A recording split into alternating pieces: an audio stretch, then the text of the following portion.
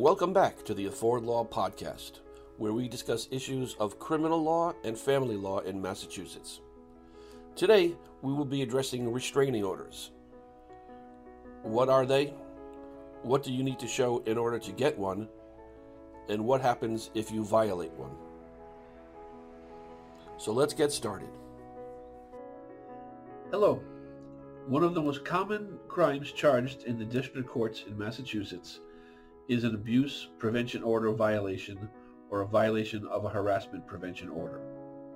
Let me tell you about a case I recently had that will illustrate the elements that are contained in that statute, as well as what the Commonwealth has to prove in order to be successful at trial.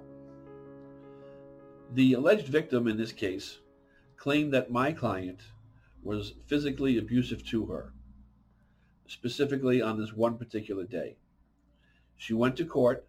She filed for a 209A, what's called a 209A restraining order, preventing him from contacting her or touching her or being in her presence or even going to her home or her place of work.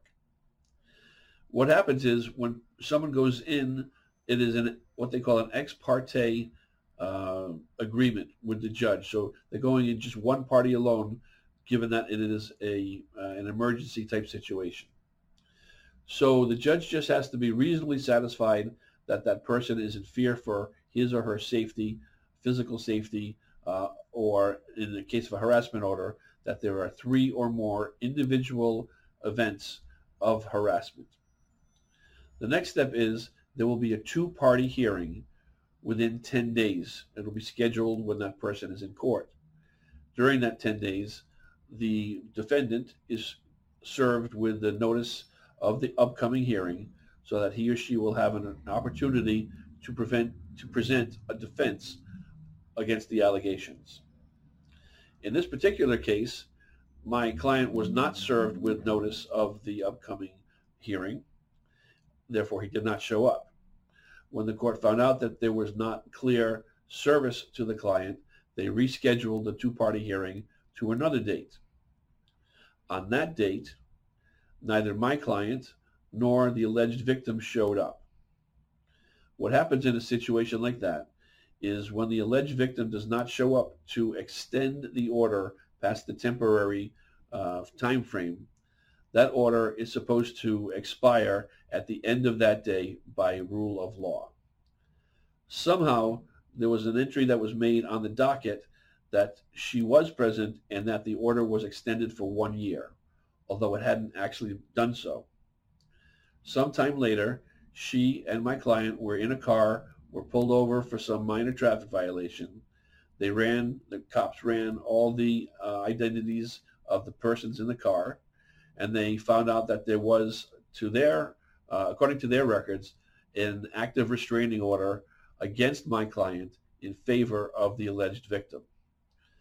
The alleged victim tried to explain to the police that she did not extend the order, but of course they wouldn't listen to her because they had their own records showing that there was an active order. In order for the Commonwealth to prevail at the time of trial on an abuse prevention order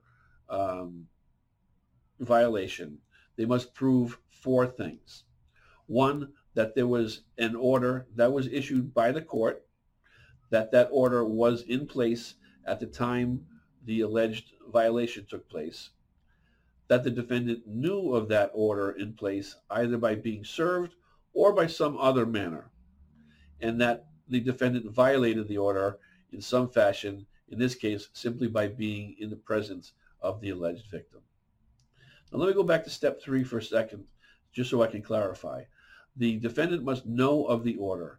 So that means the defendant has to either be served. Typically, you want the defendant to be served in hand by a police or a constable or a court officer if it's taking place in the court itself. That's the clearest way to know that the defendant had knowledge of the abuse prevention order. However, verbal notification from a police officer, or for instance, we've had the situations where the defendant walks out of the restraining order hearing prior to being served, but clearly had notice by being at the hearing that the order was imposed and in fact was extended. In this case, however, the order was not extended, so there was not a valid order in place. It wasn't until I went to the clerk's office and pulled the file on the underlying restraining order case to find out that the second two-party hearing did not take place because neither party was present. With neither party present, the order was extinguished at the end of the day by rule of law. I was able to submit a motion to dismiss that case. We had a hearing on the motion to dismiss. The Commonwealth was opposing that motion and did oppose that motion. We went before a judge, clearly with the records that I was able to obtain. I presented that to the court, and the judge ruled that there was no active restraining order that was issued by the court, certainly not at the time where the alleged violation took place.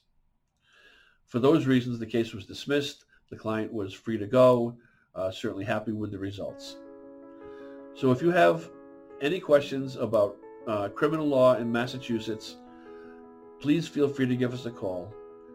Just to remind you that all our fees are on a sliding scale based on our client's income to make our services more affordable to more people. Afford Law is here to protect your legal rights. Affordable justice for all. Don't go it alone. Thank you for listening. I hope that was helpful. If you have any further questions, please feel free to contact our office or visit us at affordlaw.org.